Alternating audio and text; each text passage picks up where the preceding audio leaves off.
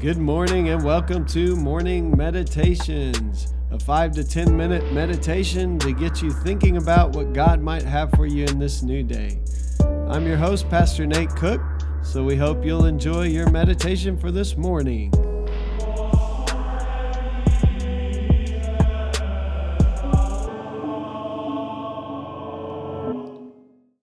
Let me try that again. Hey, this is Pastor Nate, and this is your morning meditation. It is Tuesday, December the 22nd, 2020. Today we're going to be reading from Jonah chapter 4 and verse 1 through 3. But to Jonah this seemed very wrong, and he became angry. He prayed to the Lord, "Isn't this what I said, Lord, when I was still at home? This is what I tried to forestall by fleeing to Tarshish. I knew that you are a gracious and a compassionate God, slow to anger and abounding in love, a God who relents from sending calamity. Now, Lord, take away my life, for it is better for me to die than to live." I don't know why, but when I was a kid, I always thought Jonah didn't go to Nineveh because he was scared. I think because people taught me that. Scripture's really clear of why Jonah didn't go to Nineveh. Jonah says it. He didn't like the Ninevites. They were cruel. They were evil. They were malicious. They were violent people. And he knew God was gracious. And he just knew God would forgive them if they turned to him. And he didn't want the Ninevites to be forgiven.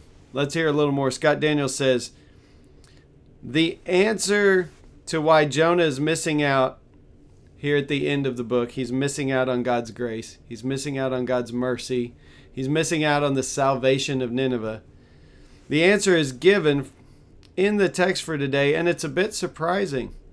Although it's never plainly stated, the narrator of Jonah leaves the reader with the impression in chapter 1 that the reason Jonah fled to Tarshish is out of fear and lack of faith, or some combination of both. However, in this text, Jonah reveals that his knowledge of how wide and deep God's love is what caused him to flee, which is what I just said. Jonah's revealing statement is actually a quote from Exodus 34. Moses is on the mountain with God, begging to see God's glory. After getting just a glimpse, Moses pronounces what scholars call a theophany, a revelatory insight into the character of God. The theophany of Moses begins with almost the exact words from Jonah 4, but in the Exodus these words are also included: maintaining love to thousands and forgiving wickedness, rebellion, and sin. So the Lord is compassionate and gracious, maintaining love to thousands, forgiving wickedness, rebellion, and sin. Yet he does not leave the guilty unpunished. He punishes the children and their children for the sin of the parents to the third and fourth generation. In Jonah, this final warning has dropped out.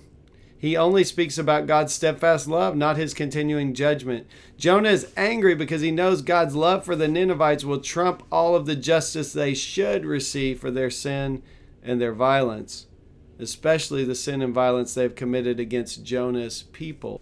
The problem for Jonah is that he and God's people have learned by the end of the Old Testament that with God, mercy triumphs over judgment.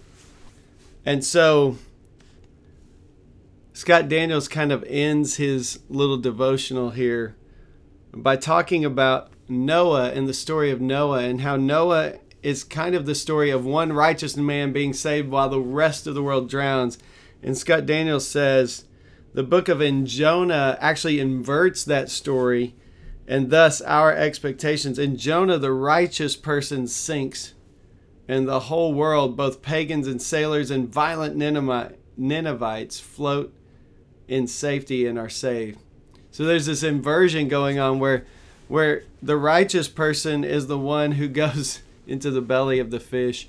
And throughout the story, the sailors on the boat are saved, and the Ninevites ultimately are saved. This is exactly the kind of inversion of imagination that Advent tries to shape in God's people. The only one who had equality with God emptied himself for the sake of the world. That overwhelming love can anger us. It can frustrate us and cause us to miss out like Jonah. on everything redemptive that God wants to do in the world. Or it can inspire us to participate in and become extensions of the transformative love of God. I am hoping by God's grace that our story has a better ending. So the love of God is powerful in that when we receive it, this is the greatest thing in the world. But when we see God's love and grace extended to others and we don't think they deserve it, we can miss out then on the grace and the mercy and the salvation of God for ourselves, as Jonah does at the end of the story when he is so angry he wants to die. So today, I have good news for you. God's grace, God's mercy, God's steadfast love, mercy triumphs over judgment. It is for you. And there's more good news. It is for the rest of the world. But sometimes if we don't think the world deserves it, as if we somehow did deserve it, if we don't think the rest of the world deserves it, it sounds like bad news to us. But the good news is that God doesn't care if we think it's bad news. God continues to show mercy and grace and love to everyone on the face of this earth, even the Ninevites, who choose then to repent and turn toward God. And the question is, will we repent and turn towards God as well? Hey, that's just a thought for this morning, and I hope you have a great day. Well, thanks again for joining us for this morning meditation. Hey, do us a favor, rate us on iTunes, or even leave some feedback about our podcast so that other listeners can know how much you enjoy your morning meditations. Hey, have a great day.